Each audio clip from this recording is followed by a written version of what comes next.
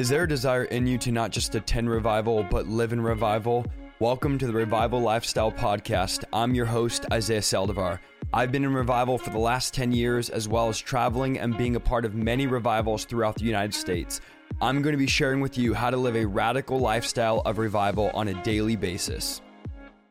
She deeply cares for people. She deeply loves people, and I love that about her. She's really given her entire life to this. This is what she does, literally 24/7. I always feel lazy when I look at Jenny's page and all the stuff she's doing, and I'm like, man, I didn't do anything today. But she is just a go-getter. She's not waiting around for permission. She's not waiting around for approval. She's doing it and running hard for God. Her and her husband are amazing. He's one of my favorite people on the planet. He knows that. I told him that, I think, yesterday or the day before. But she's just awesome. I've seen her behind the scenes and also on the stage. And I'm telling you guys, she's the same person on the stage as she is behind the scenes. She genuinely loves and cares for people. I love what she's doing with the core group. Okay, I'm going on and on. I'm going to have her share a little bit about this, but without further ado, please help me welcome on Jenny Weaver. Jenny, how are you doing tonight? I'm crying. That was such an honorable thing that you said. And I'm so excited to be on.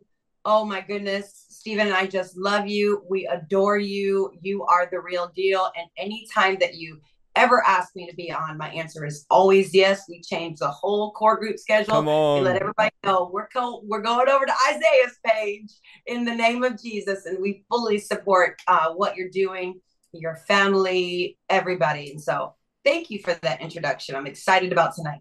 I appreciate that. You know, the crazy thing is, I'm not trying to be super spiritual here, but every single time I ask you, you already know I'm going to ask you. The last time I asked you to be on, you were like, God literally told me you were going to ask me today, which is so crazy. And then this time I asked you, you're like, no way, you won't believe it, but I had moved something around. Like I knew something was going to happen. And you text me right as I was about to text you, which is crazy. You know, we talk every few weeks. So for you to text me the same exact time, it's just been God. And so I really believe that tonight is ordained by God. I really believe that this is going to set some people free. I do believe there's a danger when we tell people, oh, you're not supposed to do this, or God can't do this in your life, or we start limiting what God can and can't do. And we're going to wrestle with the scripture as many people have in the past, and we're going to share what we believe the Bible says and what Paul is saying. And then we have some articles that I've prepared that we're going to read as well from other people that are scholars, historians that have, talked about this issue. But I would love, Jenny, just to start with, maybe just tell the people, I know a lot of people know who you are in the core group. Maybe I'll have some viewers here. There's some people just clicking on because they see women in ministry and they're like, what?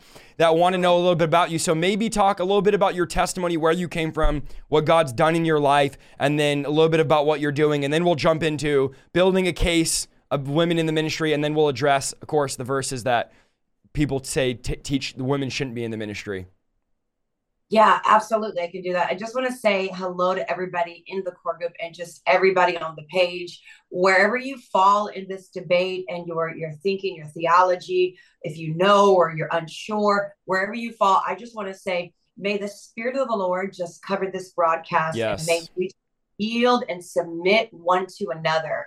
And so that we are not divisive or offended or allowing bitterness or contentiousness to just get in, that we are just calm, peacefully talking about this, and let the Holy Spirit bring us into the place of truth, because he said, you'll know the truth and the truth will literally make you free. And so I just pray right now for the broadcast that as people are watching, that they will receive downloads and revelation from the Holy Spirit himself tonight in Jesus' name. I have a crazy testimony. Most people know it, but I came out of years of drugs, 9 years of being on and off of drugs, heroin. I was a meth addict. Wow. I was on every kind of drug that you could imagine. I was deeply into witchcraft. I was a practicing, self-proclaimed Wiccan witch. And I remember doing all the different things, getting into circles with people, asking spirits and deities and all kinds of demons, what they are, to come inside of me. Literally thought that was going to open up my eyes and I was going to be more enlightened. And so I lived a life of craziness. I lived on the streets. I was homeless. I was a cutter. I was suicidal. I was in and out of jail, mugshots all over the place. I was a criminal. And so my life was really, really toxic. I didn't want to live anymore. I didn't care if someone kidnapped me. I didn't care if they put a gun to my head. Wow. I did not care. I would jump in cars with people, strangers. I've never met a day in my life and did not care the drugs that they gave me, whether it was poison, whether they were going to be able to take advantage of me. I didn't even care. I had no reason to live. And the enemy had pulled me so far into that world. And God came in and literally set me free. If it wasn't for God who was on my side, seriously, I would be dead or I would be in prison. And so I met my husband, who was a meth dealer at the time. I got pregnant. The Lord radically saved me. I went to rehab. I got clean, and the Lord began to take me through the process of deliverance. And that's why I'm so passionate about people being set free, healed, and delivered. God literally delivered me of multiple demons. I was there and I heard them all coming out. I heard all the different voices. I heard and seen everything. I seen my arms moving. I'm like a worship leader at this point, coming out of rehab, became a worship leader and was getting delivered of demons. So I absolutely love seeing people come from a place of bondage into the place of liberty by the power of the Holy Spirit. And I can tell you this, until the day that Jesus Christ himself calls me home, I am not going to stop proclaiming the gospel of Lord Jesus Christ. It doesn't matter what we come to a conclusion. If you either believe this today or you just go about your merry way and say, I still don't believe, I'm going to continue to preach. I'm going to continue to make sure that I grab somebody out of the grips of hell before I go on to be with the Lord. That's my life mission. I've given my life for this thing. I am no longer my own. I am a bond servant to Christ. I want to be chained to him. I don't want to just go and do my own thing. My own thing is to have my life laid down for Christ. Whatever he says, that's what I'm going to do. If he says jump, my answer is yes, sir. How high?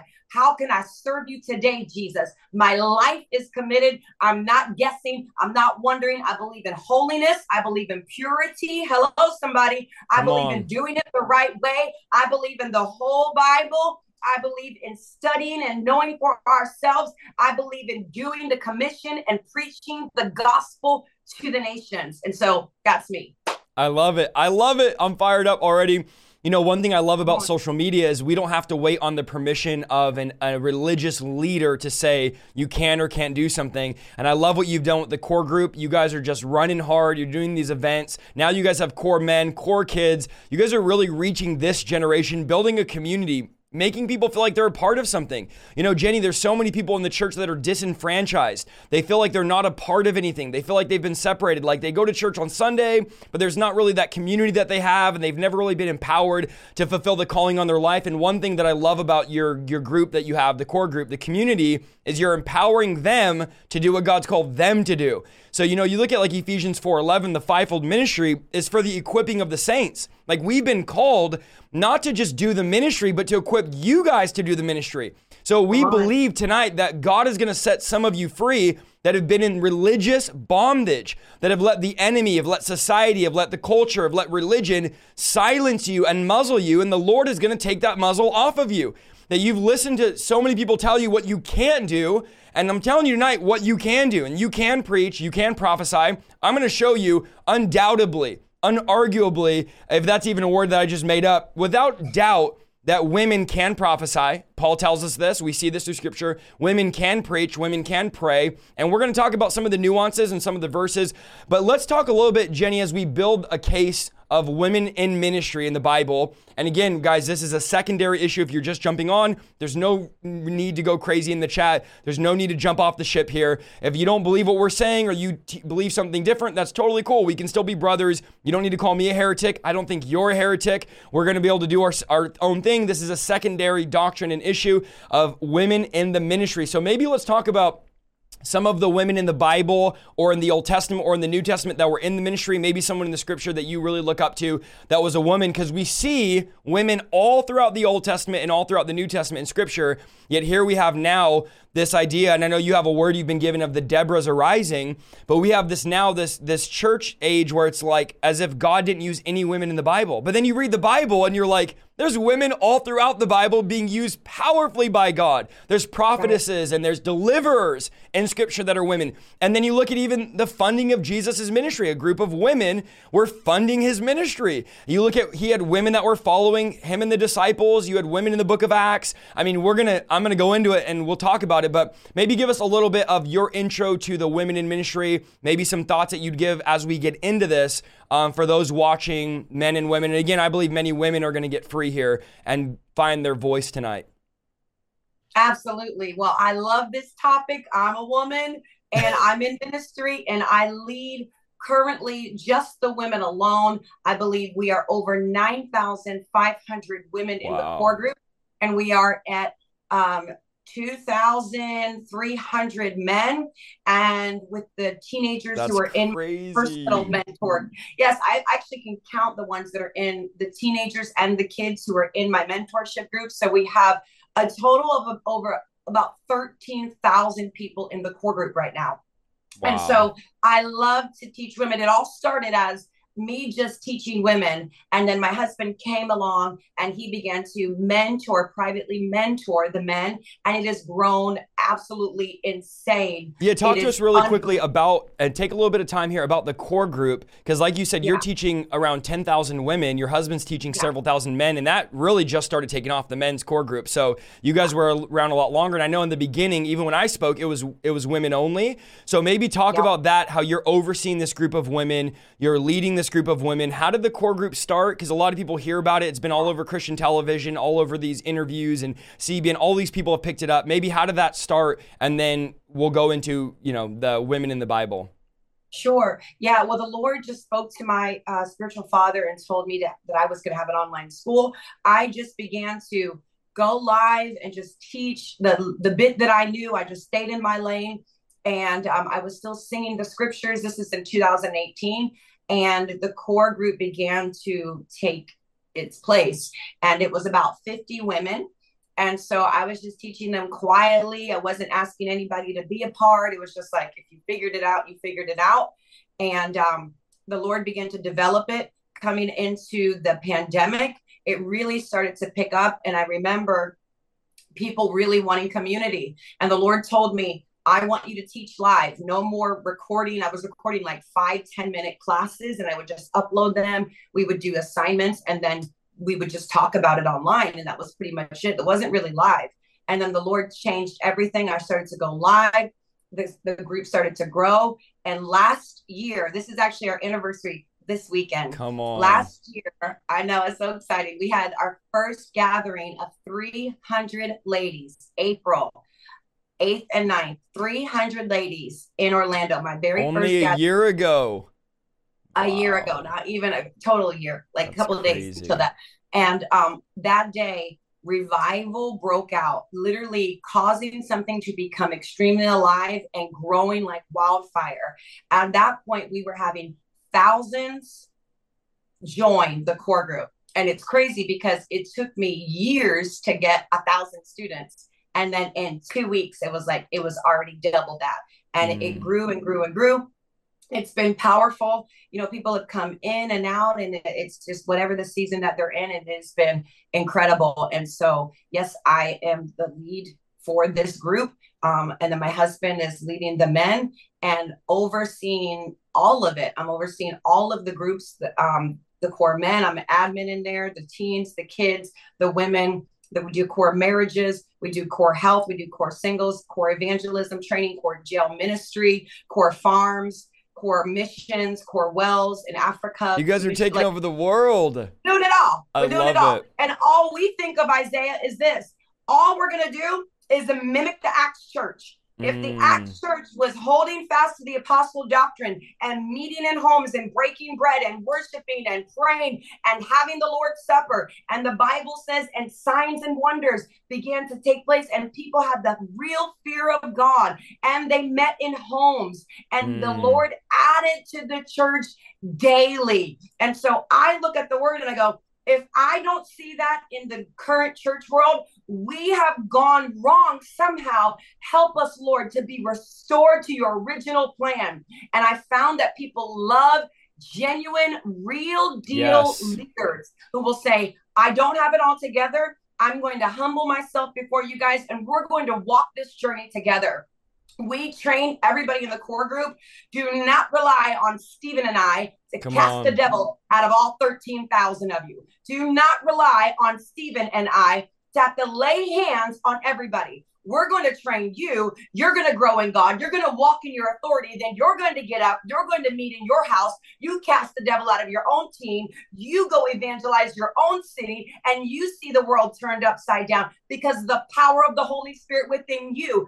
We don't have people that are on crutches that are just leaning on us and just everything's all about the leader. No, we're all in this together. Let's link arms. Let's move forward in God, and let's get on that battlefield and take back souls. People are dying and going to hell. Just go to Walmart, just go to a gas station and look around. It's like zombie land. And we need the church to stop debating over the pettiest things. You're telling me you want over half of the church to sit down and be quiet? How are we going to effectively change the world? No. Ladies, come on with me. Ladies, get up from that quiet place. Ladies, get up from that silent place. And men too. And let's get on the battlefield.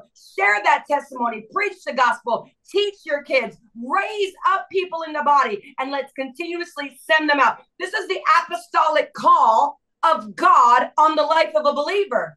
Period. I'm not doing anything special. I'm just running the race set before me so people don't die and go to hell. And that's a fact. And if I was in front of a family member right now, just me, a woman of God, and your family member needed the gospel preached to them because they were going to die and go to hell, I guarantee that would challenge your theology in that moment. If they had 2 minutes to live and I was the only person in the room and I said, can I preach to them? You would say yes, or you would be stuck in pride. And here's the thing, Jesus, he wants us to do this. He loves for us to do this. He's commissioned us to do this. And so that's what I'm going to share about that. And then I'm going to go right into women. So in the Bible, we can go back to the Old Testament. We can see Deborah. I love this example because Isaiah, it wasn't that she was just Deborah the prophetess, which the Bible says she was a prophetess. Look, if we need to look that up, I'm pretty sure prophetess did not just have the word in their head. And they just kept it inside. You have to proclaim it out of your mouth, correct? So when you prophesy, you're speaking forth something. You're declaring something. You're proclaiming something. And so she was a prophetess. And the thing about this was Deborah was the leader and judge of the whole nation of Israel.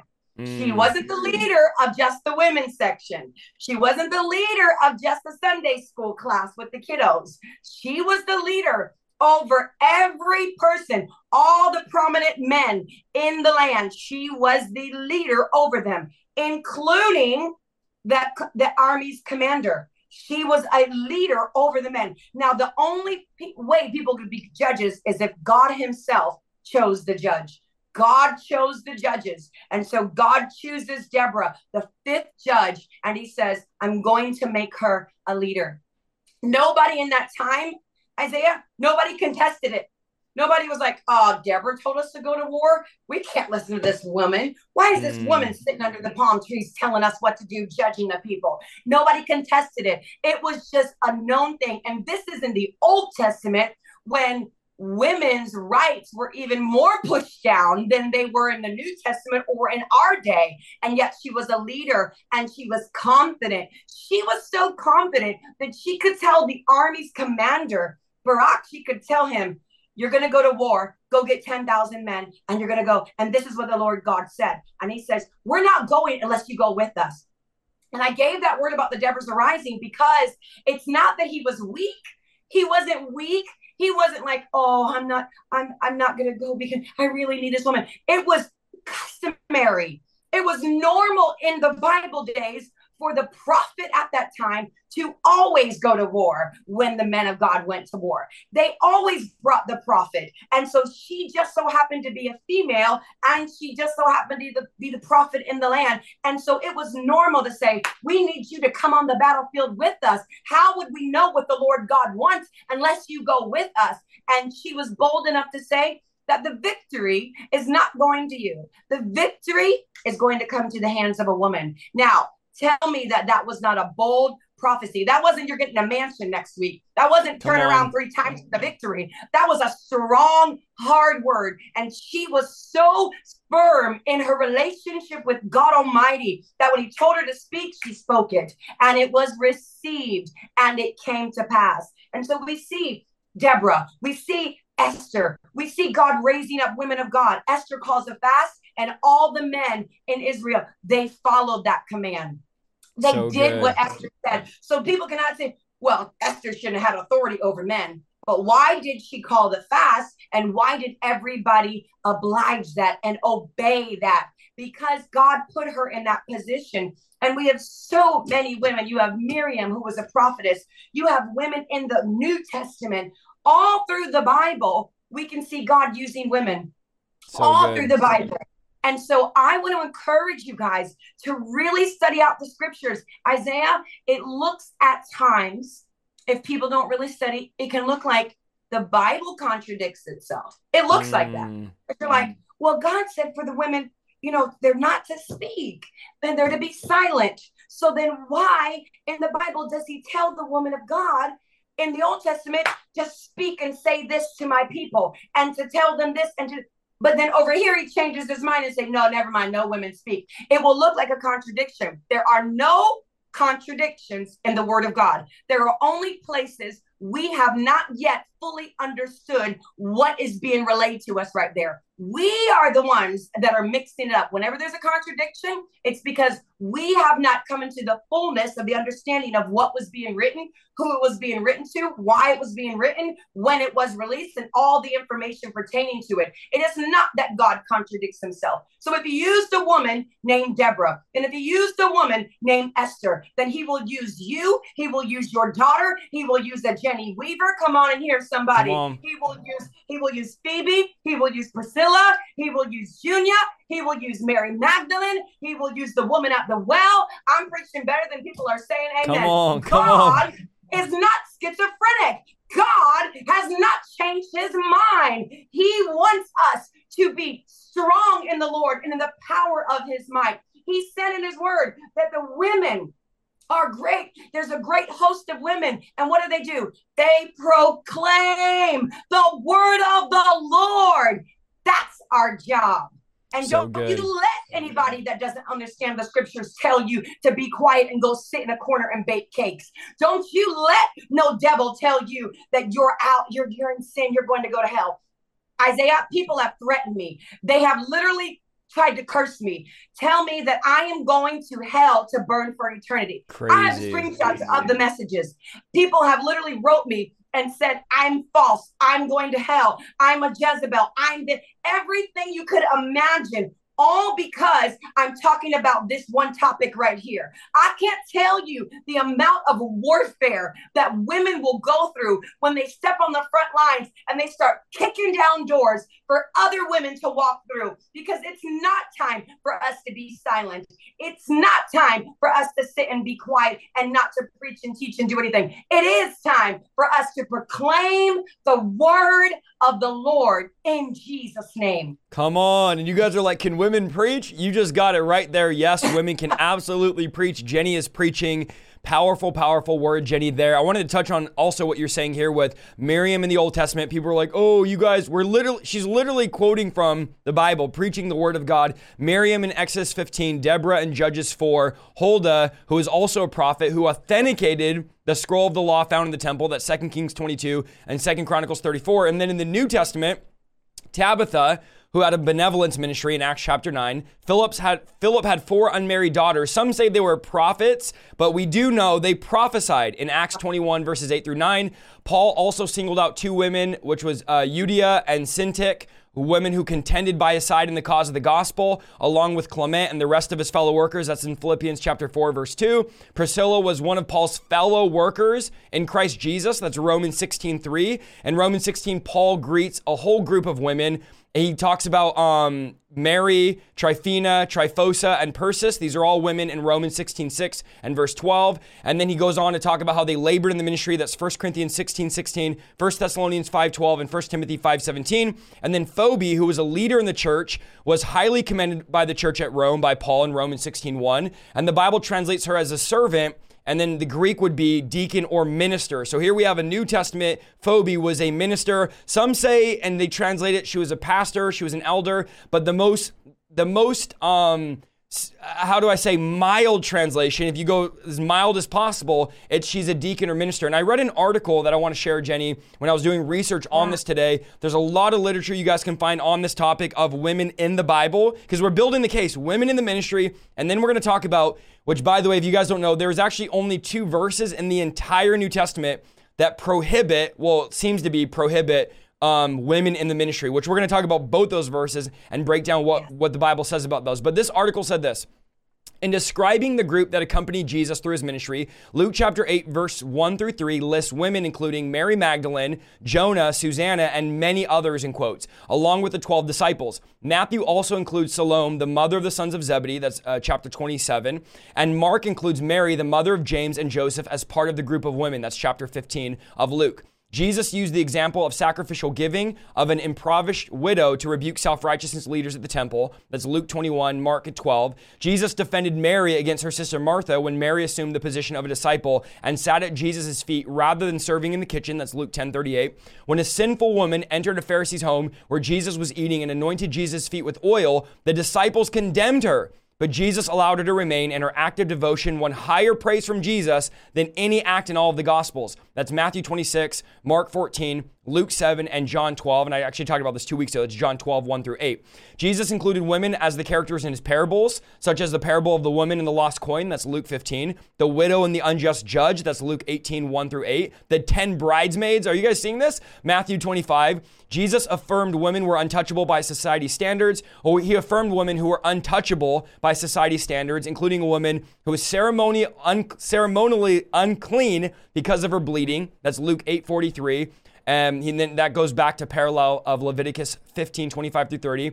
A Samaritan woman, that's John 4, where he meets the woman at the well. A woman caught in adultery, that's John 8, 1 through 11. And a Gentile woman with the demon-possessed daughter, that's Matthew 15, 21 and Mark 7, 24. So all through Jesus' ministry, we're seeing Jesus healing women. We're seeing Jesus call women his fellow workers. They're supporting financially. He's supported by a group of women. We see women all throughout the Gospels. And then he says this: when the political and religious leaders plotted to execute Christ after his arrest, it was Pilate's wife who was the only person that came to his defense in Matthew 27:19. When the disciples fled during Jesus' trial and crucifixion, the women, the Bible says, remained with him. That's Matthew 27, Mark 15, and Luke 23. John records that Jesus' mother, Jesus' aunt, Mary, the wife of Clopas, and Mary Magdalene stood near the cross at the crucifixion. After his resurrection, Jesus appeared to the first woman who came to mourn his tomb. That's Matthew 28, Mark 16, Luke 24, and John 20. So the point of the guy writing this article is, to us just say that there's no women involved in the ministry, for us to say that women have no voice to preach the message, they can't be disciples, they can't be leaders, which we're going to go into, senior leaders, leaders over kids. We're going to talk about all that tonight and get into all of that area. But this idea that women were detached, they were off on the side taking care of the kids at home, and they had no responsibility when it comes to the kingdom. I just gave you a ton of verses where Jesus not only is working with women, he's using women in his parables, he's healing women, he's delivering a woman's daughter, and he's putting them right a part of his kingdom. So it could have been every parable was about men. It could have been only the men got healed. It could have been only men supported Jesus. But we see women all throughout the Gospels, all throughout Jesus' ministry, all throughout the New Testament. We gave you guys a bunch just there where women are linked in and a part. And again, we're not yet talking about, well, are they senior leaders? Because I know you guys in the chat are saying, well, yeah, we agree women can preach and women can teach, but we're saying they can't be leaders. And we're going to talk about that. But you guys have to remember the case of women being used by God, and not only just the Bible, but what Jenny is sharing Are you going to say that Jenny and the 10,000 women that she's leading, that all of them are in rebellion to God, that all of them, like, why deny the testimonies of anointed godly women that are proclaiming the gospel, and there's lasting fruit. There's fruit that remains. So we can't just only look to, which of course our ultimate authority is the scripture, which we just look to, but also we have to look to modern day God using undeniably, Jenny, undeniably using powerful anointed women to fulfill his purposes. If it wasn't the will of God for women to be in ministry or be used, why is it that when women pray for the sick get healed? Why is it that when women drive out demons, demons leave? Why is it when women get up, and I was in a service with you this last year, Jenny, where you got up and preached, and the power of God moved strong. God validated it with signs and wonders, which we see in the book of Romans, chapter 15. So why is it God is validating women, using them powerfully, anointing them in a powerful way, using them to drive out devils, using them to heal the sick, using them? Jenny, your story is nothing but the hand of God. Literally, you can't even take credit if you wanted, because it was only the mercy of God that brought you. Most people haven't seen this picture, but she lived in a shack. She lived in a little crack house, a shack, literally. It was a 1-bedroom. It looked like a little bit like a big outhouse that Jenny was living in. And she even said this, like an animal. And God brings her out of that, fills her with the Holy Spirit, raises her up as a worship leader. And now God's using her to lead one of the most prolific, real revival movements the earth has ever seen before. In our day, in 2023, we're not talking about Evan Roberts and Jonathan Edwards. Praise the Lord for Evan Roberts and Jonathan Edwards and all of them.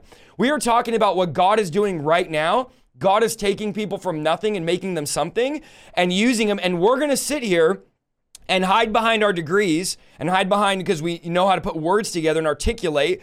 And we're going to use 2 verses. There is only 2 in all of the New Testament to say women can't teach and women can't preach. I mean, this is so crazy when it's clear that God is validating his ministry, that God is validating his work, and that we massively, I think one of the reasons, Jenny, and I'm just going to say it, that God is raising up women in this hour is because men are doing nothing. Men are too busy chasing after UFC and boxing and obsessed with all of the things the world has to offer. And God's like, hey, if the men aren't going to rise up, I'll raise women up. No Jew nor Gentile, male nor female now, that we are all in God's spirit. We are sons and daughters of God. So Jenny, I've researched, I've studied, I'm preaching the whole New Testament, every verse right now. And I've done a bunch of books. I've been spending the last 2 years of my life, 60, 70 hours of live streaming, teaching every verse. And I'm just not seeing this idea where God's like, women can't be used. I'm seeing all throughout, when I did the book of Acts verse by verse, I'm seeing women all over, and Paul's commending them. Now that's the same Paul, who we're going to discuss tonight,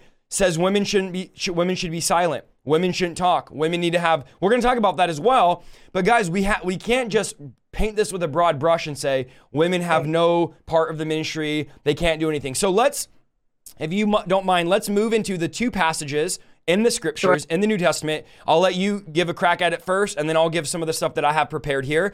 But we're going to go to, there's only 2 in the Bible, and I'll just hear your thoughts. And, again, we don't have to go into some super deep theological apologetics. We're just talking here. We're just preaching. We're just sharing. But I just want to hear your thoughts on the verse, because, again, I want to say this, and I'm going to keep saying it and sound like a broken record. And I'm sure all the heresy hunters are going to clip this because they're dry. They're drier than cracker juice. They have no content. But we're going to give you guys the 2 verses in the Bible. The first one is found in 1 Corinthians 14, 34 through 35. Okay, and I'm going to read this out for those of you that don't have your Bibles with you. And then I'm going to share what I believe, and then I'm going to share a little article here of someone way smarter than me that studied the Bible way longer. But I'll hear Jenny's thoughts first, because I don't want to share my stuff and then her be like, I don't have nothing to say. I want to make sure that we give you a chance to share this as well. It says this, okay, we're going to be clear. This is New King James. Let your women be silent in the churches, for they are not permitted to speak. Remember, this is Paul speaking, okay? Remember, this is Paul, the one that commended women, that appreciated women, said, you're my fellow workers.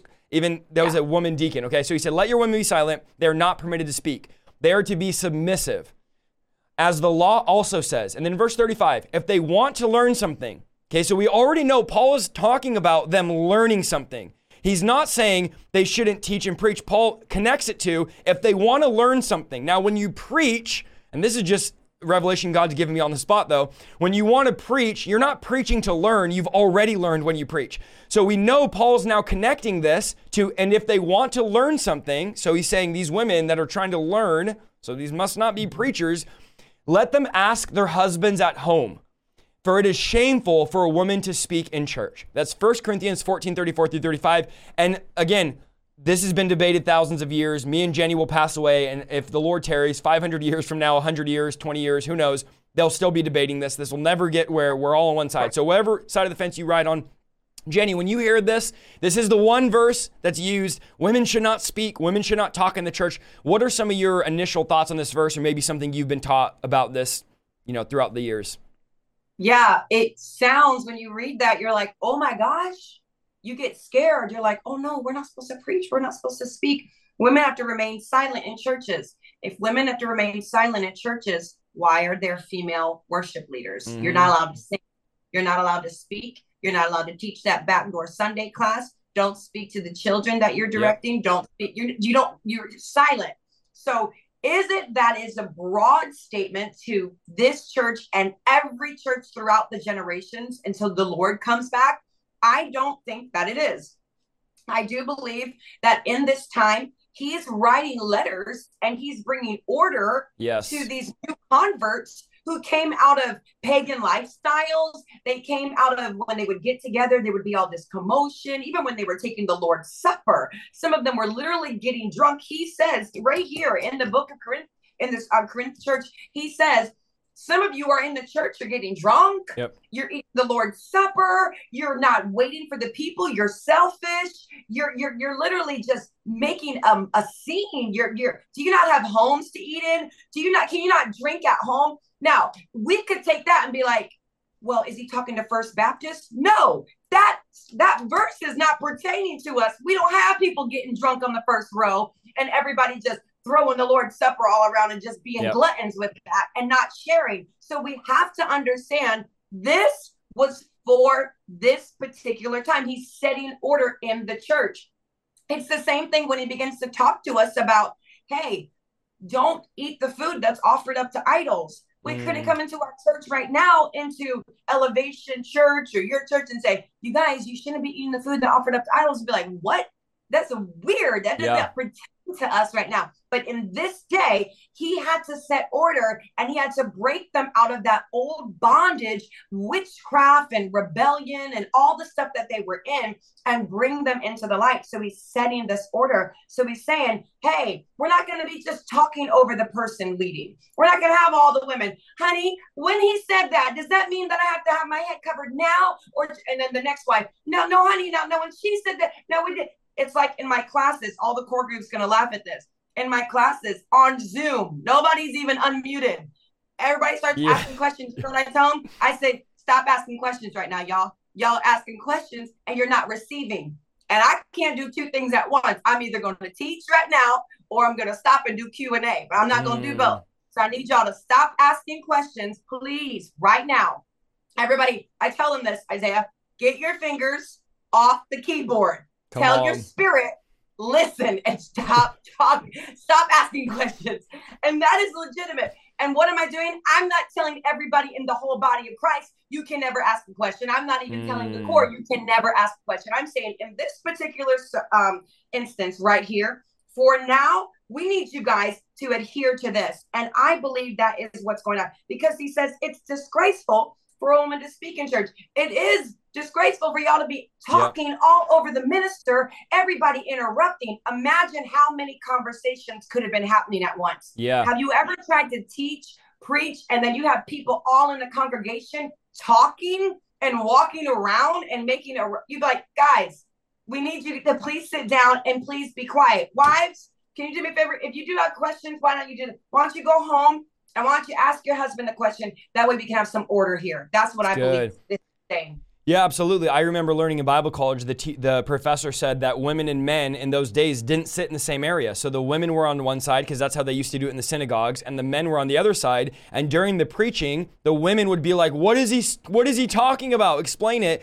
yelling to their husbands. And then also culturally, women were not educated. Women did not get an education in these days. So they were not educated the way women are educated now today. So they were yelling in the service. So Paul writes a letter, which, just context, 1 Corinthians 14 is about order in public services. That's what it's about. It's about order of public church services. The entire chapter is about that. So Paul says, listen, you guys are yelling across the room. He says, this is disgraceful. If you want to learn something, ask your husband at home. This is not Paul indicting all churches everywhere for all of eternity that women can't speak or preach or teach men. This is Paul saying this needs to be done in order. And one way I can prove some of this is Paul uses the same Greek word in 1 Corinthians 14 to limit speaking in tongues with no interpretation and prophecy if someone else has a word. So 3 times, just to be clear, in 1 Corinthians 14, Paul says you shouldn't speak. And that is speaking in tongues without an interpreter, women yelling in the church, being out of order, making them silent, and then prophecy. He goes, if somebody else has a word, remain silent. So there's 3 places where Paul says, now we don't say don't speak in tongues because Paul said don't. We don't say don't prophesy. We don't say women can't speak. The point is it needs to be done in order. So Amen. What was happening in Corinth was, and I had to do extensive research when I was teaching through some of this, is they were getting up and preaching entire sermons in tongues. They were preaching 30 minutes, 40 minutes, an hour. And Paul said, look, guys, when a new person comes in, they have no clue what you're saying. You're going on and on in tongues on the stage or whatever it was behind the pulpit, preaching in tongues, and we don't understand. Everyone thinks you guys are crazy. He said, so if you're going to publicly speak in tongues, you need to interpret it so we can understand. Nobody, and I would agree with you, Paul, because if you go to the bottom of the letter, Paul says, do not forbid speaking in tongues. So in one place, Paul says, be silent, do not speak in tongues without an interpreter. And then at the bottom, he says, don't forbid it. So it's like, Paul, what is it? Paul says, it's order. That's what it is. So this entire 1 Corinthians 14, women being silent, in verse 35, we know what he's saying. He's saying, if you want to learn, ask your husband at home. It's shameful for women to speak like this in the church. So Paul puts constraint on not just women, tongues, prophecy, and women speaking. Now we know, I'm going to give you guys a scripture here. We know Paul did permit women to prophesy and pray. So you say, well, Paul said women shouldn't talk, but why is he contradicting himself? 1 Corinthians chapter 11, verse 5, it says, but every woman who prays or prophesies with her head uncovered dishonors her head, for that is one and the same of her head it's one of the same if her head were shaved. This is talking the head covering. In those days when women weren't married, they did not have a covering. They just wore their hair down. That meant you were available. That meant you weren't married. You had no one over you. So biblically, which me and Jenny both believe, I'm pretty sure we both believe, the men's the covering of the house. The men is the priest. Just like she said, Stephen, he's the head. He's the priest of the home. Paul was saying you need to have a covering because the covering in those days represented you were under spiritual authority. So Paul was saying make sure that you're under authority. He didn't say don't pray, and he didn't say don't prophesy. 1 Corinthians 11:5, Paul says when you prophesy, make sure your head is covered. And then he goes on the bottom and says for the angel's sake, which is a whole nother thing we won't get into. The point is to be covered by a leader. Acts chapter 2 says your sons and your daughters shall prophesy. So we know not just men, but also women will prophesy. So Paul closes, and I want to read a little article here if you don't mind, Jenny. Paul closes in 1 Corinthians 14:40 with saying this, everything should be done in fitting and an orderly way. That's the goal. The goal is not women for all time, forever, do not speak at all in the church, because no church believes that anywhere. So if you believe the first part, you don't believe the second part, like Jenny said, is women are not allowed to talk anywhere. Paul is saying if you're yelling disorderly, it's about disorderly church services, make sure that it's in order. This is not a prohibition to women teaching, women preaching. So here's what an article I read, I'll share with you, said. 1 Corinthians 14:34 through 35. The guy says, let's look at 1 Corinthians 14:34. Paul says a woman should remain silent in the church. It's disgraceful for her to even talk. And then the guy says, he even says that if a woman has questions during the service, they should ask their husband afterward. So if we're going to interpret these verses literally and apply them consistently, not only should women not teach or have authority, they should also not be allowed to ask questions in church at all. And he says this, I do not know one church that would turn away any woman with a question and send her home and say, go ask your husband. What about single women? Are the single women out of luck? Maybe something else is going on in this context that would make more sense of this passage. He says in chapter 11 of 1 Corinthians, Paul says that a woman who prays or prophesies in church should leave a veil on her head. But in order to even pray or prophesy, a woman would have to be speaking. Apparently, Paul was okay with women praying and prophesying in church as long as they're veiled. So what does it mean when 3 chapters later, Paul says it's a disgrace for women to even speak in the church? From the context of his own letter, it's clear that Paul's apparent prohibition of women speaking in church was not universal and unequivocal principle for all churches, for all periods, all cultures, and all times. So what this historian is saying is Paul is being very clear here. This is not a word for every person, every place, at all times. This is a word for that church. This was a description to that church, not a prescription for the universal church in all church ages. And Paul was being specific. So again, there's only, just reminding, 2 places in the New Testament that prohibit women. That's number 1. We've already covered what it means there. Paul clearly is saying women can speak, and there's no church that teaches women are not allowed to speak. So we can't just pick, well, women aren't allowed to preach, but they're allowed to ask questions. Because Paul uses the same verse there saying they can't ask questions, they need to do it at home, and they can't speak. So again, I truly believe, and you guys can look at like Fuller Theological Seminary and all these other places that would agree with this. The Assemblies of God statement, which I'll read a bit of, they would agree with this statement as well. It's actually an orthodox view to tell you guys what we're telling you tonight. We're not talking yet about leadership. We've already established the baseline. Yes, women can prophesy. We know Philip's daughters did. Philip was the only named evangelist in all of Scripture, and his daughters prophesied, all 4 of them. Yes, women can prophesy. Yes, women can preach. Paul was clearly talking specifically to them. Okay, second one, I'll let you talk about, and then I'll read a little article here that I have set up. 2 Timothy, the only other verse, Jenny, it's like, we don't have 10 verses tonight. We literally like, give us more verses. Guys, there's only 2 verses in all of the New Testament that prohibit women. So we've made this a huge theological debate and this massive mountain out of a molehill. There's only 2 verses. On that 2 Timothy chapter 2, verse 11.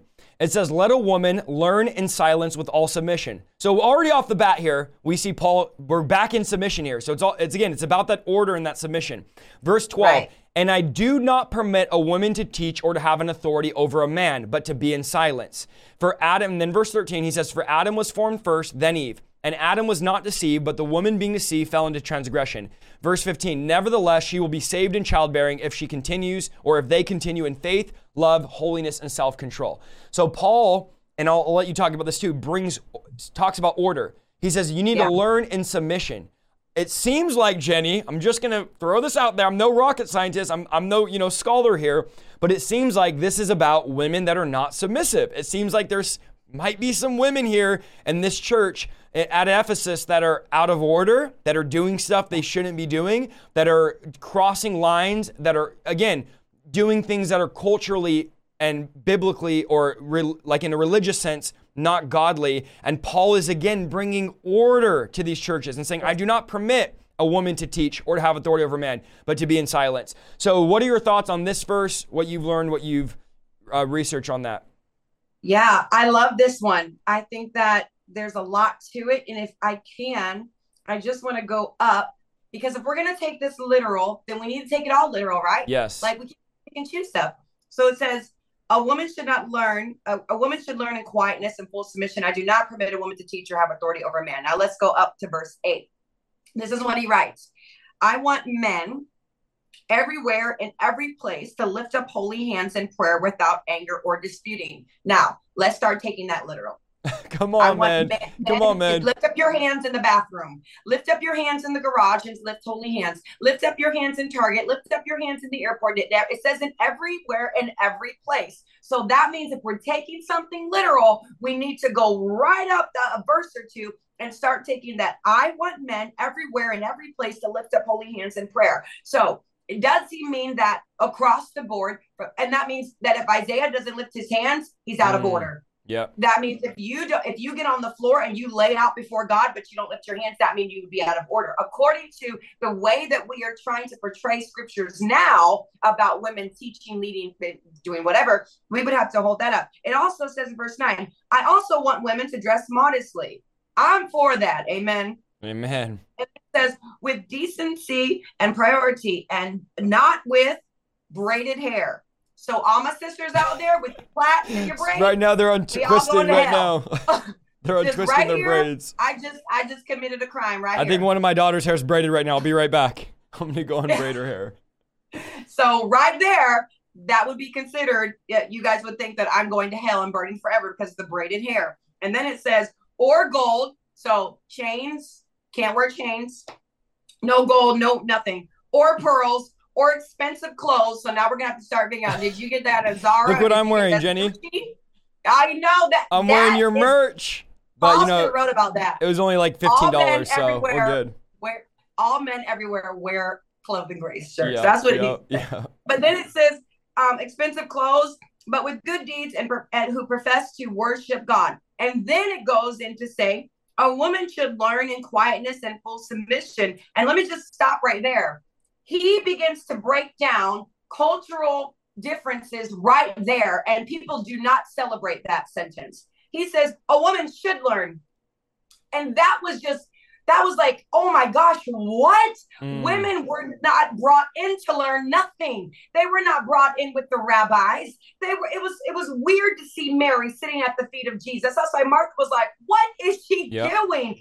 This is so weird. Women do not sit and be taught.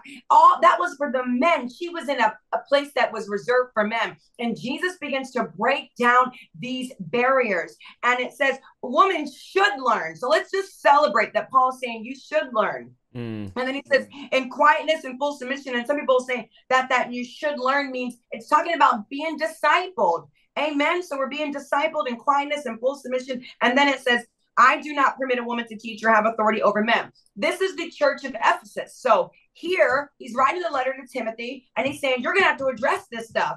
What did they believe there? Well, let me explain that to you. They believe in their culture, beside from Christ, where they came from, that women in their religion, that women were the top. And it was like almost a worship of women. And many times the women would get together in these groups and the women had all authority. The women called the shots over everything. There was this truly a worship of women, their body parts, what they could do, the reproductive, all of that. There was worship. That's what they did. And so now he's setting order. And he's saying a woman, the women here in Ephesus, I know y'all are used to just asserting your authority over top of men. So if a man came in and they did not know Christ, they would automatically, by their culture, take over. That was just what they did. And so he's saying, no, not here. Now that we're here, it's not right for you just to take the authority from the man and have it over him. That's not what I'm calling you to do. He's basically saying, I'm establishing order. Yes. The ladies aren't going to come in here and just bulldoze everything out the way. And we go back to female worship of gods and goddesses and all, mainly goddesses and female body parts. He's like, no, not here. I don't permit a woman to do that. And then where it says, I don't permit a woman to teach or to have authority over man, she must be silent. He's talking to this church in Ephesus. And then he goes on and talks about Adam and Eve, which is wild because I'm looking at this and I'm like, wow, he could very well, I'm just saying, I'm still studying. He could very well also have been talking about married couples like he was when we just read in the book of Corinthians. Yep. He was talking about wives, talk to your husbands. And he could very well be saying that here, that the wife should not just have authority over her husband and just be bossing her husband around and just be teaching. I'm going to teach you. I'm going to tell you. You're going to listen to me. And then it brings me back to this bottom. It says that they will be saved through childbearing. Well, single women weren't doing the childbearing. It was the wives. And so to me, I'm going, wow, this very well could be saying, he could be saying, hey, no, wives, we're not going to be all wild and crazy here. We're not going to do that worship of women here. We're going to have order. But I believe that he 100% allowed women to teach. He allowed them to run house churches. He encouraged them to do that. He allowed women to go and bring the most important letter, the most important piece of document that he ever wrote that explains everything. This like the theology, and it was genius. And he gives it to Phoebe, a woman. He doesn't pick a man. He gives it to Phoebe. And then she would have to go and she would have to read it most likely and explain it and read it out loud. And so he puts that in the hands of a woman. But yet if we hold him to this, he would be in error himself. And it just doesn't make sense. So again, let's go back to the Bible cannot contradict itself. We have to really begin to rightly divide the word and see who's he really talking to. Yeah, that's really good. And I think, like we said in 1 Corinthians, Paul was saying women can't speak in church, but then he says, oh, when women prophesy and pray, which they're obviously they're prophesying at church. So Paul is culturally saying, this is the prescription to this church, not the church in all ages. And again, guys, I want to remind you in the chat, we're going to continue to ban people. Just be respectful. Be respectful. We're giving you the word of God. We're telling you what we believe. This is a secondary issue. This is not a salvation issue. This is not an issue to yell at this person's a heretic because they believe it or they don't believe it. So just be an adult. And if you're not going to act mature, then you're just going to get permanently banned on YouTube. We don't care. It doesn't hurt me to hit permanently ban people that are going to be toxic and vile. So just please be respectful. We're supposed to be known for our love for one another, not toxic people in the chat. So it seems to be, Jenny, that Paul's talking about God's ordained order, which we both agree it's the man, then the woman. The man is the covering, which I'll give a bunch of verses for later. The priest, the man is the priest, leader of the home, leader of the church. We're not arguing that. We believe that. What we're saying is, Paul is clearly not saying women can't speak at all or teach at all, which I want to give the Assemblies of God, which is probably the largest Pentecostal denomination in the United States, their take on their website about women in ministry and their stance on it. And then I want to give a portion of another article. So it says 1 Timothy 2:11 through 15, the meaning and application of Paul's statement, I do not permit a woman to teach or to have authority over a man, she must be silent, has puzzled interpreters and resulted in a variety of positions on the role of women in ministry and spiritual leadership. It is clear, this is what they say, this is the Assemblies of God's website, and they have a huge article on this. It is clear that Paul recognized the ministry of women. There were obvious problems in Ephesus, some relating to women. Some women were given to immodest apparel and adornment, 1 Timothy 2:9. So this text here, again, Paul is saying there's some that were immodest, immoral, and were given to adornment. The younger widows were into the habit of being idle, and not only do they become idle, but they're gossipers and busybodies, which is 1 Timothy 5:13. So we have issues here Paul's addressing. In Paul's second letter to Timothy, Paul warned against depraved persons, and possibly including women, who manipulated weak-willed or gullible women, 2 Timothy 3:6. A reading of the entire passage, 1 Timothy 2:9 through 15, strongly suggests that Paul was giving Timothy advice about dealing with these heretical teachings and practices, specifically involving the women of the church of Ephesus, which is what you said, Jenny. The heresy may have been so serious that Paul had to say this about the Ephesian women. I am not allowing these women to teach or have authority over a man. So these women in Ephesus, because there was so much heresy going on. Other passages show that such exclusion was not normative in the ministry of Paul. 1 Timothy 3:1 through 13, the entire passage has been held to some to confirm that all leaders and authorities in the early church have to be males. The passage deals primarily with male leadership, most likely because the majority practice and expectations, but there's also significant support for female leadership there. Typical of modern versions, the New International Version translates verse 11 in the same way, their wives are to be worthy of respect. The NIV translators arbitrarily decide the verse is to refer to wives of deacons, even though there's no biblical reference in the preceding qualifications of elders of their wives.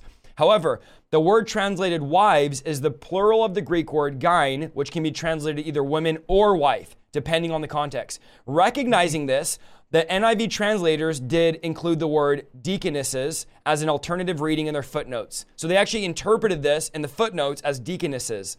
But the NASB and the NRSV render the plural form of gyne as women. Thus, literally, the verse is addressing the qualification of women in spiritual leadership, who in this context might easily be called deacons. Although the first century cultural produced a primary male leadership, this passage, along with other biblical evidence, show female spiritual leadership. And then he gives Acts 21, Romans 16, and Philippians 4, 2 through 3. They demonstrate that female leadership in the Bible was not prohibited, either for Paul's day or for today. Passages that imply most leaders were male may not be taken to say that all leaders were male, since the biblical record speaks approvingly of numerous female leaders. And I know this is long, but it's important we do this. Galatians 3:28. Those who oppose allowing women to hold positions of spiritual leadership place contextual limitations on Galatians 3:28, which is this. This is the Bible here, guys. There is neither Jew nor Greek. There's no slave nor free. There's no male nor female. You are all one in Christ Jesus. Okay, so let me say that again.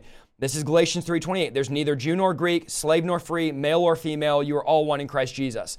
Some interpreters restrict the meaning of this to just salvation or oneness in Christ. The truth is certainly articulated throughout Scripture, yet the verse carries a ring of universal application for all relationships, not just an assurance that anyone can come to Christ. Neither Jew nor Greek, slave nor male nor female, slave nor free. These are basic relationship principles to which faithful followers of Christ must give high priority. The God of the Bible does not show favoritism. That's Romans 2:11. 2 Samuel 14, 2 Chronicles 19, Acts 10:34, Ephesians 6:9. He calls whom he will and gives gifts and ministries to who he chooses. Humans do not put limitations on divine prerogatives. The strained relationship between Adam and Eve, including the statement in Genesis 3, he will rule over you, comes as a result of the curse, making it clear this is not part of God's original plan and design for mankind. In Christ, we are set free from the sin and curse, which separates us from God and each other and causes us to elevate according to race, social standing, and gender race. And then the Assemblies of God, it's too long to read, but their conclusion is, yes, we believe women can teach and women can preach and women can be leaders. And we'll talk about that after. I want to read one more thing, if you guys don't mind. I know we're going long here. Just want to read one more thing here. This guy says, let's consider 1 Timothy 2:11 in context. Paul says, I don't permit women to teach or have authority over men and to keep silent. Many churches interpret this as women are prohibited from serving in the office of a senior pastor, but think that's still okay for women to be Sunday school teachers, youth workers, worship leaders, missionaries, so on. However, we must consider a couple things. First of all, the office of a senior pastor does not even exist in the New Testament, so that interpretation cannot be the true meaning of the text. Again, guys, there's no senior pastor in the New Testament. If you didn't know, go check this out. It's in the Bible. Secondly, the distinction between the highest level of authority and other positions of authority is not present in the text. All teaching and authority over men is prohibited without qualification, so any attempt to limit the prohibition of the senior pastor is arbitrary, not biblical. In the ancient world, boys over the age of 13 were considered men. So if this passage is to be taken literally and applied today as it was applied in the first century, it would exclude women from serving as Sunday school teachers, youth leaders, worship leaders, or missionaries over any boy over the age of 13. Paul doesn't say that women shouldn't have authority over men in their own culture. He just says over a man. That would mean that a woman under any circumstance, in any condition, in any culture, should have no authority over men in any circumstance. But even the Catholic Church throughout its history, and certainly the Protestant Church, which is what we are, we're not Catholic, we're Protestants, has permitted women to minister in the mission field. In other words, it's okay to have authority, listen to this, Jenny, it's okay to have authority over Chinese men, over African men, over Russian men, as long as our women don't have authority over the men in our culture. Which, think about the hypocrisy there. Think about that. We tell women can go be missionaries. Yes. You could have authority and preach to African men, but you can't preach to American men. It's just the hypocrisy. There was one megachurch side note here that a friend of mine was debating the pastor because the pastor's like, we don't believe women can teach and preach on Sunday morning. So they had a women's thing, or not a women's thing, a church lunch where they emptied the church and they put tables and everyone was having lunch, and then they let the women preach to the whole church while they're having lunch. So his idea was, I'm allowing women to preach as long as the people are sitting down having lunch because it's not considered a church service. But again, you have to twist it all up to be able to fit into, I want women to, okay, so he says, just before Paul forbids women from teaching or having authority over men, he also forbids them, this is what Jenny talked about, from braiding their hair, from wearing jewelry, and wearing expensive clothing. Now, I only know a few churches, including the church I was saved in, the guy says, that prohibited women from wearing jewelry, or they said women, but they never said women couldn't braid their hair or have expensive clothing. I don't know any churches that forbid women from doing all the things that Paul says to do in this passage. Instead, we have to assume that something is going on in Paul's cultural time, at least at Ephesus, that made it wrong for the women in the context to braid their hair. For example, in that culture, braided hair was considered seductive and was associated with prostitution. This is a historian who wrote this, by the way, okay? Yes. And then the last paragraph here. Even if we aren't exactly sure what the big deal is about jewelry or braided hair or expensive clothes, most of us intuitively know that verses that deal with them are culturally relative. So what the guy is saying is when you read these verses about we're not allowed to braid, wear jewelry, or wear nice clothes, you know instantly, oh, this is culturally. This doesn't apply to me. Right. This is cultural. So he says, but then all of a sudden, when Paul says, by the way, don't let women teach or have authority, why do so many Christians conclude that these verses must be teaching an eternal truth for all people? So really good article because it explains the idea that if we're going to take one part, we always quote, women can't teach or preach. Well, what about your wife that wears jewelry? Because you teach that, but your wife wears jewelry, she wears expensive clothing, and she braids her hair. So we can't just pick and choose if we're going to say one thing. It must have been that Paul was giving cultural, and then last thing I want to touch on, and then I'll ask you a few questions and we'll pray. I know we're like an hour and 20 minutes in. It's a big topic, but it's been really, really good so far. So I believe, and then you can push back, Jenny, you can give what you believe and all that. Sure. But I want to give you my stance. This is my definitive stance on what you guys keep asking for the last hour and a half. Well, what do you believe about women leaders? Okay, let me give you verses, and then I'm going to give you my stance, okay? So no one hate me after this. Ephesians 5:23, for the husband is the head of the wife, even as Christ is the head of the church, his body, and himself, and as himself its Savior. 1 Corinthians 11:3, but I want you to understand that the head of every man is Christ, the head of a wife is her husband, okay?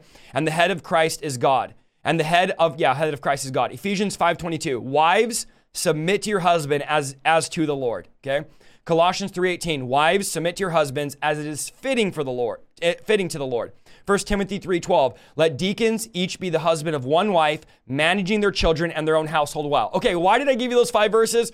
In my opinion, what I believe right now where it stands, men are the head. Men are the head of the house. Men are the head of the church. Men are the spiritual leaders. When the Bible says women are the weaker vessel, it doesn't mean weaker as in weaker. It means order. They're weaker as in they're below the husband in God's divine order. And that's actually, if you're a woman, that's a great thing because you get to be under the covering of your husband. And if you're a man, that means you need to get up off your tail, stop shouting at the UFC every Saturday and get in the prayer meeting. Okay, that's what that means. So I believe, this is what I believe. Men are the head. Men are the leaders of the church, of the house. We govern, we guide our wives. We're that spiritual protection. We're the priest leading our kids, running in the front of the battle. If we're going to go to war, the men are the ones that go to the battle first. If somebody breaks into my house tonight, I am not going to, honey, can you get that? No, I'm going to be out of my bed. I know people get mad when I say this, especially all of you Californians. All the snowflakes are going to hate this, but I'm going to get my shotgun and I'm going to go find out who's at my door because I got 5 girls in my house. I got 4 little girls and a wife that I got to protect. So that jumping out of bed and the wife is all scared, that's because I'm the priest. I'm the leader of my home. It's not a bad thing. Doesn't mean my wife's less than me. Remember, Eve came out of Adam's side, not out of Adam's back. So my wife is right there on side with me, serving with me, supporting me, ministering with me, okay? So I believe personally, no problem women preaching, no problem obviously women teaching. I have a woman on preaching and teaching tonight. No problem women being youth pastoring with their husband, with the youth or over children. I personally don't believe women should be the sole senior leader of a church, the senior pastor. I wouldn't want my wife to be. I wouldn't serve at a church where it's just a woman senior pastor. Now, if the woman is co-pastoring with her husband and he's the senior pastor, which again, senior pastor's not even biblical, but let's just be honest, that's what everyone in America does. I have no problem with that. He's the pastor. She submits to him. She pastors with him. Praise the Lord. Some people say that's heresy, and that's fine. If you believe that, I personally believe women can be leaders. If they're going to be a senior leader, it's with their husband, submitted under their husband as a co-leader, and co by being he's the leader and she serves with him. But I do not believe women should or can be senior pastors. I've known one church in 12 years where there was a senior woman leader and no men. And let's just say it's not a healthy church, okay? I know some of them probably watch, so I'm just saying it wasn't healthy. So that's my stance, wrestling with scripture tonight, looking at all these verses, hearing you talk. I'm sharing some stuff.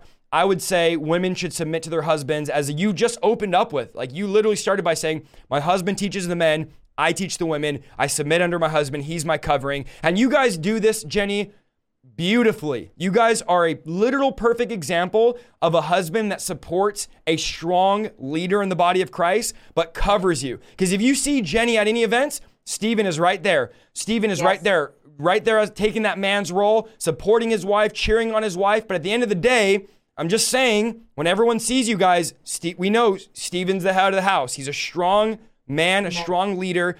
He's not having Jenny lead the house and be the priest. So again, you can push back. You can give what you believe, because I don't want to put words in your mouth. That's just where I stand with the leaders. I believe that the senior head leader should be a man, because the Bible says the bishop's the man, the elder's the man. But I do believe women can teach, can preach, and have pastoral leadership roles in certain areas of the church. Go ahead, Jenny. I know I just said a lot. I gave you a lot of time to think there. But yeah, a lot of stuff there. It was really, really good. And I love what you said, because it's what I believe as well, as far as the husband is the head over the wife. And many women in the body of Christ, you guys have not yet realized that we're privileged. Oh yeah, we're privileged. Come on. Yeah, that's an honor. God did that because he favors us, not because he's putting us underneath. You see, my husband has Jesus Christ over him, the head of the church. It's good. And Jesus is submitted to God. And so I get my husband's covering, Jesus Christ, the head of the church, Father God, the Holy Spirit is shielding me. So we get double, we get triple, we get to be covered. I get to be protected. Now, my husband's over me. Thank God that my husband covers me. The Lord saw fit to make sure his daughters were doubly covered. It is not a punishment. It is an honor. And that's why we have to understand submission. See, I'm submitting to the Lord's just privilege and favor over my life. I'm not bucking the system. You don't tell me what to, and you didn't, you always went. No. But sometimes the husband, I can't tell you how many times Stephen has got me out of trouble. Yes. If it were up to me, I would have 50,000 pieces of property and we would be in debt because everything I see, I want to get right now. I want to, let's do it right now. And Stephen is like, wait, did you talk about the mortgage? You know that there's renter's insurance? I didn't even know that. I was like, what? He was like, no, we can't do this. Thank God for Stephen. He will come in and he will say, hey, I really need to put my foot down on this. I feel God saying that we need to pause. Jenny, you need to pause. And I will go, really? Like sometimes I just don't want to, but I know Stephen normally, he is not just going to buck me on everything. He's going to speak the sovereign word of the Lord because he knows how to lead this family. And so we came from the streets. We came from the meth house and God had to do a transformation. And I remember when I wanted to be the boss and I wanted to be over him and the house was in straight up chaos. My daughter was in chaos. She didn't listen to her dad. He would tell Jenny, can you come here? And I'm not coming to you. You come to me. I was in strict. Wow. This is before I got demons cast out of me. One of the demons was rebellion, witchcraft. I didn't submit one to another. I didn't submit to a pastor, a leader, or anybody. So when God began to tell me, go repent to your husband, you are to follow him. I'm like, but God, he doesn't even speak in tongues. Wow. And the Lord said, you won't even find that in scripture. You're in rebellion. And I'm like, wow. It does say that I'm to follow him and you don't have to speak in tongues for me to have to obey the Bible. Amen. And so I do believe that. I do believe that women, like I am over the core group. I am technically a shepherd, pastor, leader, apostle, whatever you want to call that, over the core group. I'm leading people. And so with the men, people kept saying, start the men's group, start the men's group. And for years, I could have did that. We could have triple doubled that quick. And the Lord told me, no, you're not the one to do that. And it's not because this is across the board. This is me personally listening to the Lord. And men would say, can you please open up the core for the men? And I would say, I can't do that right now. The Lord has not released me to privately mentor men. And can I go ahead and break it down for real with y'all? So you stop being so religious and so spiritual. There's stuff I don't need to know about men. I can privately mentor and cast demons out of a woman and men. I cast demons out of men too. But I am telling you, some of the stuff that I'm hearing Stephen dealing with, God has not equipped me to deal with some of the struggles, the nowadays struggles that men are dealing with. Ladies, those of you go, I want to be a pastor. Some of you are thinking you want to do stuff. You don't want some of this stuff that y'all thinking you want. You don't want to have to deal with it. I personally do not mentor. I do not just take over leadership of men because some of the things that they're going through, they are not appropriate for me as a woman to deal with. And I'll just say, I've just got, I'm not like hideous. And so I have to be mindful of that too. How I am being seen by a man who might be struggling with lust. He might be struggling with adultery, might be struggling with pornography. So me, you know what I do? I tag Stephen in something. Oh, Sister Jenny, Mom Jenny, I got a question for you. Hold up. Let me go get my husband. Not because I don't think I'm capable. I probably could answer the question like that. I probably could solve the problem like that. But it is not appropriate for me to personally get involved because that man is struggling. I'm not setting him up for success. I'm setting him up for failure. And I can tell you the wife on the other end is definitely not going to be happy. That brother man is in my inbox talking about I got a porn problem. Sir, that's not for me to know. Come on. Amen. You want to group me, Stephen, and your wife, and all four of us can be in a group?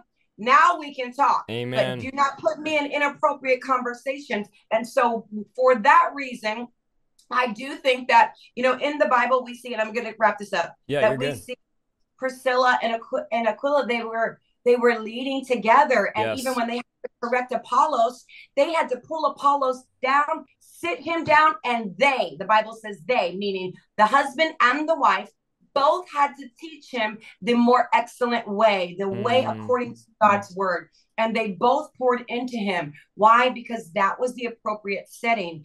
If a single woman is out there and she wants to be a pastor, I do believe in worship pastors. I've seen that, children's pastors, and you lead it. But I'm telling you, that kind of thing where you are over a whole bunch of men without any whatsoever male guidance, leadership, board, or anybody that's helping you, I do think we're getting into sticky ground there. Can God do it? And his infant, he can do whatever he wants to do. I mean, Catherine Coleman was literally a leader over thousands and thousands and hundreds and thousands of people. But I do believe she had a great system of being able to delegate those matters to certain men in her team that could handle that. She was not mentoring privately men. And so those are my thoughts. Don't kill me, y'all. I know I'm all for They the were like, ladies. Jenny, tell Isaiah he's wrong, and vice versa. There's some wild animals out here in the chat tonight. I'm telling you right now. Some of y'all are just crazy. I'm like, I didn't know 3-year-olds can type, because some of you are acting crazy and mature. But I would say we take a similar stance to it. For those of you in the chat that are saying, Isaiah, well, a woman can't co-pastor because she's still over men. No, because if there's any issues where a man has to exercise authority, the husband would do that. So the woman would never take that stance of authority over men, because the husband would if he's the senior leader. And for me personally, I preached in close to 500 churches. Every church I've been to where there's a couple where it's a husband and wife pastoring together, everybody knows he's the senior leader. Everybody knows at the end of the day, he's the senior leader making the decisions. So for me, that's kind of the stance I would take. I would agree with you, maybe take a little more of a harder stance. If you're a single woman, I would highly say you should not be leading over men, especially if you're a single woman. Even then, you shouldn't be exercising authority over men because of a lot of things that Jenny talked about. I would just say, hey, pray about God opening up the door, finding a husband before you start that ministry. Serve under a church until you get married or you get a spouse, and then you guys can work at a church together. But I wouldn't ever recommend just a woman, especially a single woman, senior leading a church. And you guys can say, you guys don't have to agree. Listen, even if you don't agree with me or Jenny, you don't have to stop watching our content. You don't have to call us heretics and make videos that only get 3 views about us. You don't have to do none of that. Just be a part and say, hey, I disagree with you on this area. And that's totally fine. But I think we've taken a very orthodox approach. Guys, if you Google this, pretty much every seminary, every Bible college, every main denomination is going to say what we're saying tonight. Yes, women can teach and preach. Yes, women can be pastors to a capacity, but that senior head role of the church should be a male. That's most Orthodox denominations. And guys, let me also say this. Some of you are like, I can't believe this, Isaiah. I loved you for years. This is what I've believed forever. I've always brought on women. I don't understand how some of you are surprised. You're like, I can't believe you think women can preach. I've literally brought on so many women, and you know what? I plan to bring on more. I have someone coming in studio in a few weeks. I haven't announced yet, and I'll keep and we have women that preach at our church, and I believe in it. And the pastor's wife is the worship leader at our church, and I believe in this. So I don't know where you guys are like, oh, I can't believe you believe in women preachers. Have you not been on my channel? Have you not been to my events? When I promote these events, Jenny, and thousands of you guys come to these churches, do you not know that there are a lot of times pastors and the wife working together? Like, many of you got healed and delivered at these churches, and now what? You didn't get healed and delivered because now you found out, oh, the wife is helping the pastor and they're co-pastoring. So I don't know. I think that we have a lot of this religiosity, a lot of people out here making video after video, but not actually going out and doing the work. And so I say, amen.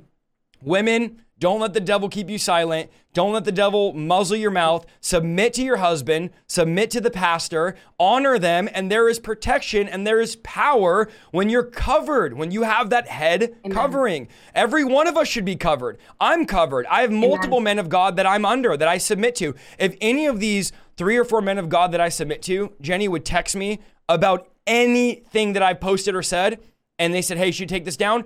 I wouldn't argue. I wouldn't debate. I would literally instantly take it down because I'm submitted. Because I'm submitted under godly authority. If any of them text me and say, we think you should, I'm submitted. what do you want me to do, Pastor? Like you said, how high do you want me to jump? Because we should be under authority, as you are, under your husband, as you and your husband are under Apostle Ryan Lestrange. We should be under these authorities because there's a wisdom in the midst of godly counsel, and there is power, and it keeps you humble. It keeps you submitted. It keeps your blind spots. Any blind spots you have, they're able to point out. So I love it.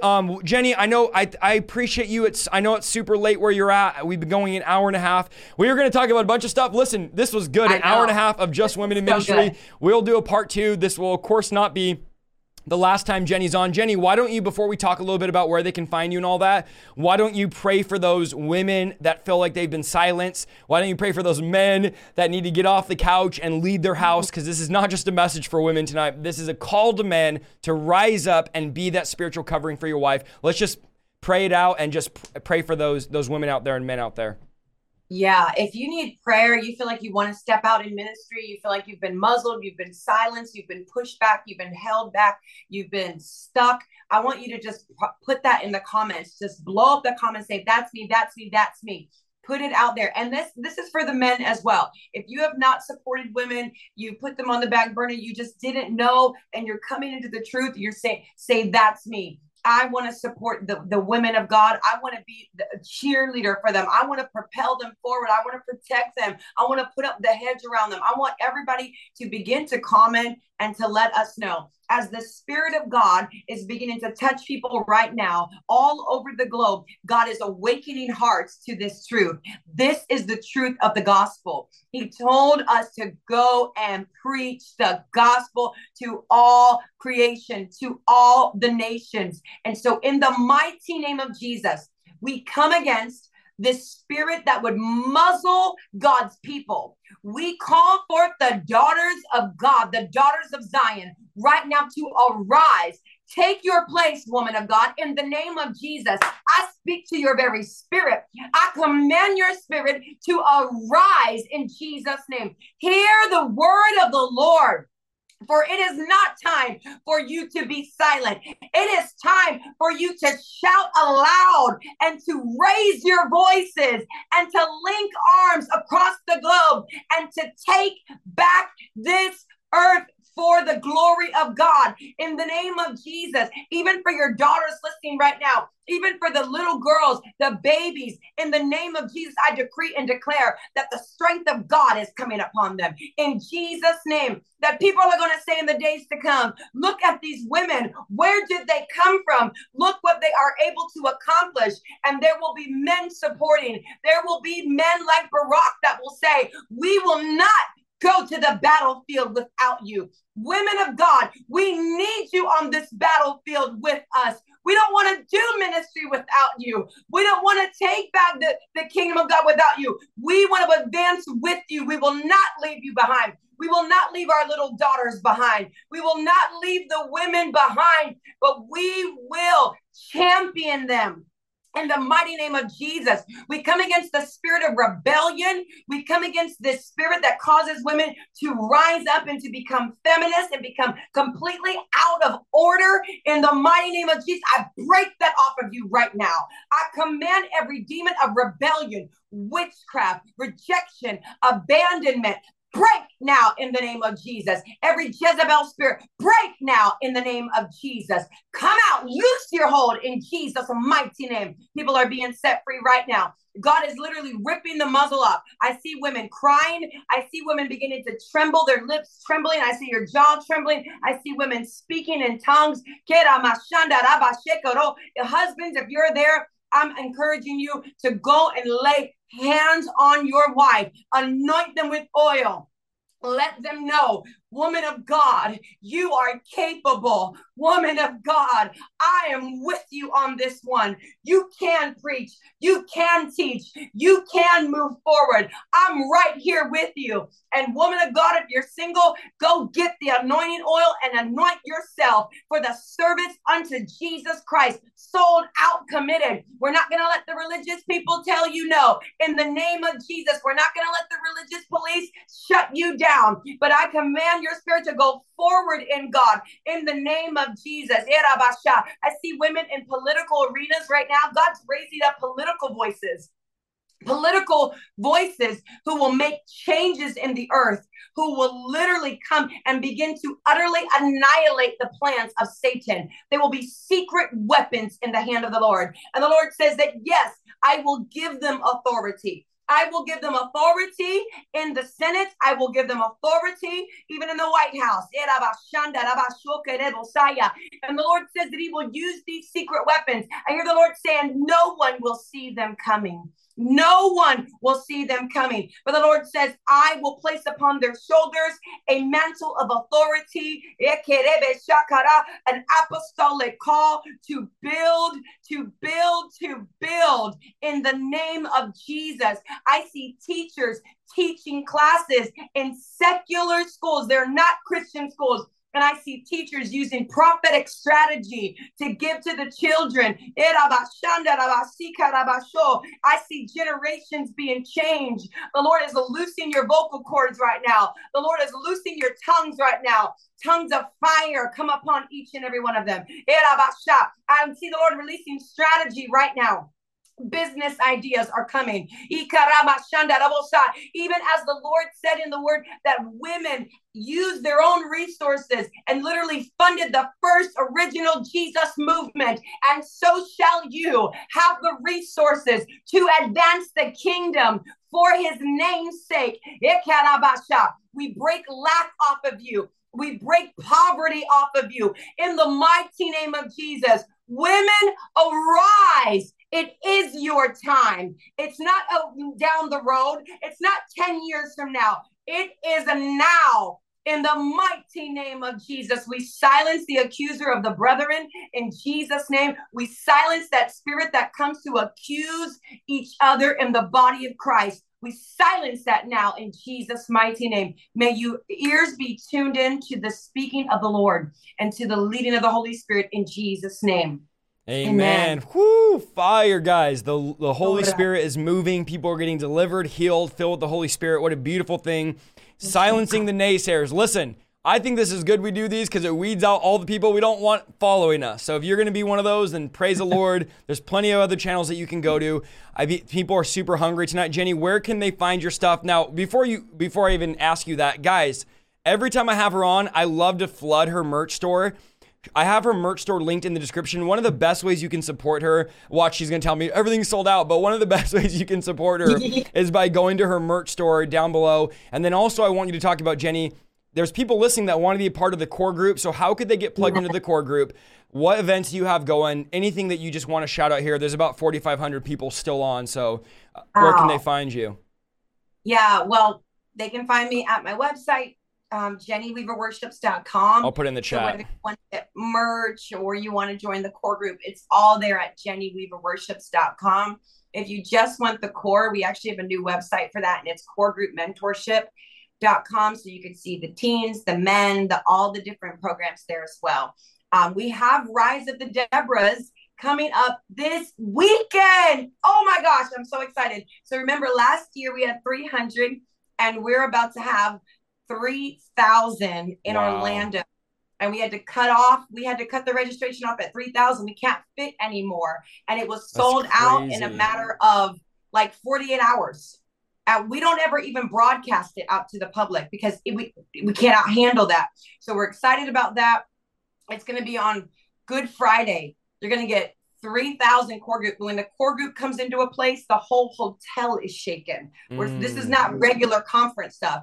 In every elevator, we're going to have people praying, putting oil all over the entire hotel, in the parking lot, all over Orlando. Orlando is about to be shaken by the glory of God. It's not about a name. That's why we don't even put people on the flyers anymore. After Isaiah's face was on there, we said no more faces on the flyers. I messed it up or what? No. He was so ugly, we were like, we're never putting a face again on the flyer. I'm just kidding. God just said no more faces for a period of time and let the people just come. So we're so excited about that. And if you want to be a part, as soon as you join the core group, if you're a lady and you join, you sign up today, then your husband automatically gets in his group. Kids automatically get in their group. There's not like additional enrollments and signups. We just say one person, be committed enough to at least just enroll the right way. and your whole family can get into their private mentorship groups. If you're a man and you just want to be in it, you sign up the right way and we get you right into the core group, Core Men, with my husband. And tomorrow night, the men are going to be live, and John Ramirez whoop, whoop, Come on. is going to be live with them. So that's going to be cool. So guys, get involved in this. Someone said Isaiah looks like Koopa from Mario. What does that even mean? What is that? It's like one of the little characters. Sorry, that's so funny. God. That's so funny to me. I'm sorry, I'm making my jaw hurt. Guys, get involved in, I'm sorry, reading comments, I get distracted. Get involved in the core group. It's linked in the chat, in the description. Get a part of this. If you guys want to get to these events, you got to be a part of the core group, because it's not, again, these are not promoted to the public. How crazy is this that they have too many people wanting to go? They can't even open it to the public. So be a part of the core group. Get some merch tonight. Get on the front lines. Jenny Weaver, thank you once again for coming on. Thank you for having me on tonight, Jenny. Thank you for being on the broadcast. I love having you on every time. The time flies. You know, I don't want to be rude here, but some guests that I have on, I'm like, oh, we got to go 30 more minutes. We're struggling at like 20 minutes. Whenever I have you on, I literally blink and 2 hours has passed. So I appreciate you being on. We love you and your family. We both talk a lot. Yes, I love it. But when you have guests on, you want them to talk a lot. I'm like, man, I want my guests. People always say I talk too much, but I'm like, if my guest doesn't talk, I have to talk, you know? But I love having you on, because we're able to just flow and get, 1 or 2 points for an hour and a half. And so it makes it much easier. But thank you for being on. Tell your husband I love him. I appreciate you guys, and I hope I'll see you guys soon. I want to say something. Yes, go for it. Thank you, Isaiah, and all the ladies can say this to you. Thank you for supporting us. Thank you for championing us. Thank you for giving us a voice when other people would not give us a voice and a platform. Thank you for just loving us in this way. Sisters in Christ, we appreciate you. We honor and we value you. Seriously. Love you guys. I love all the core group. Remember, I'm the first man in the core group, honorary member, golden card. So love you guys. Thanks so much, Jenny. Love you guys. Thanks. Bye. Thank you so much for listening to this week's episode of the Revival Lifestyle Podcast. If you like what you heard, go to www.isaiahsaldivar.com for more content, and please follow me on Facebook, YouTube, and Instagram at Isaiah Saldivar. See you next week.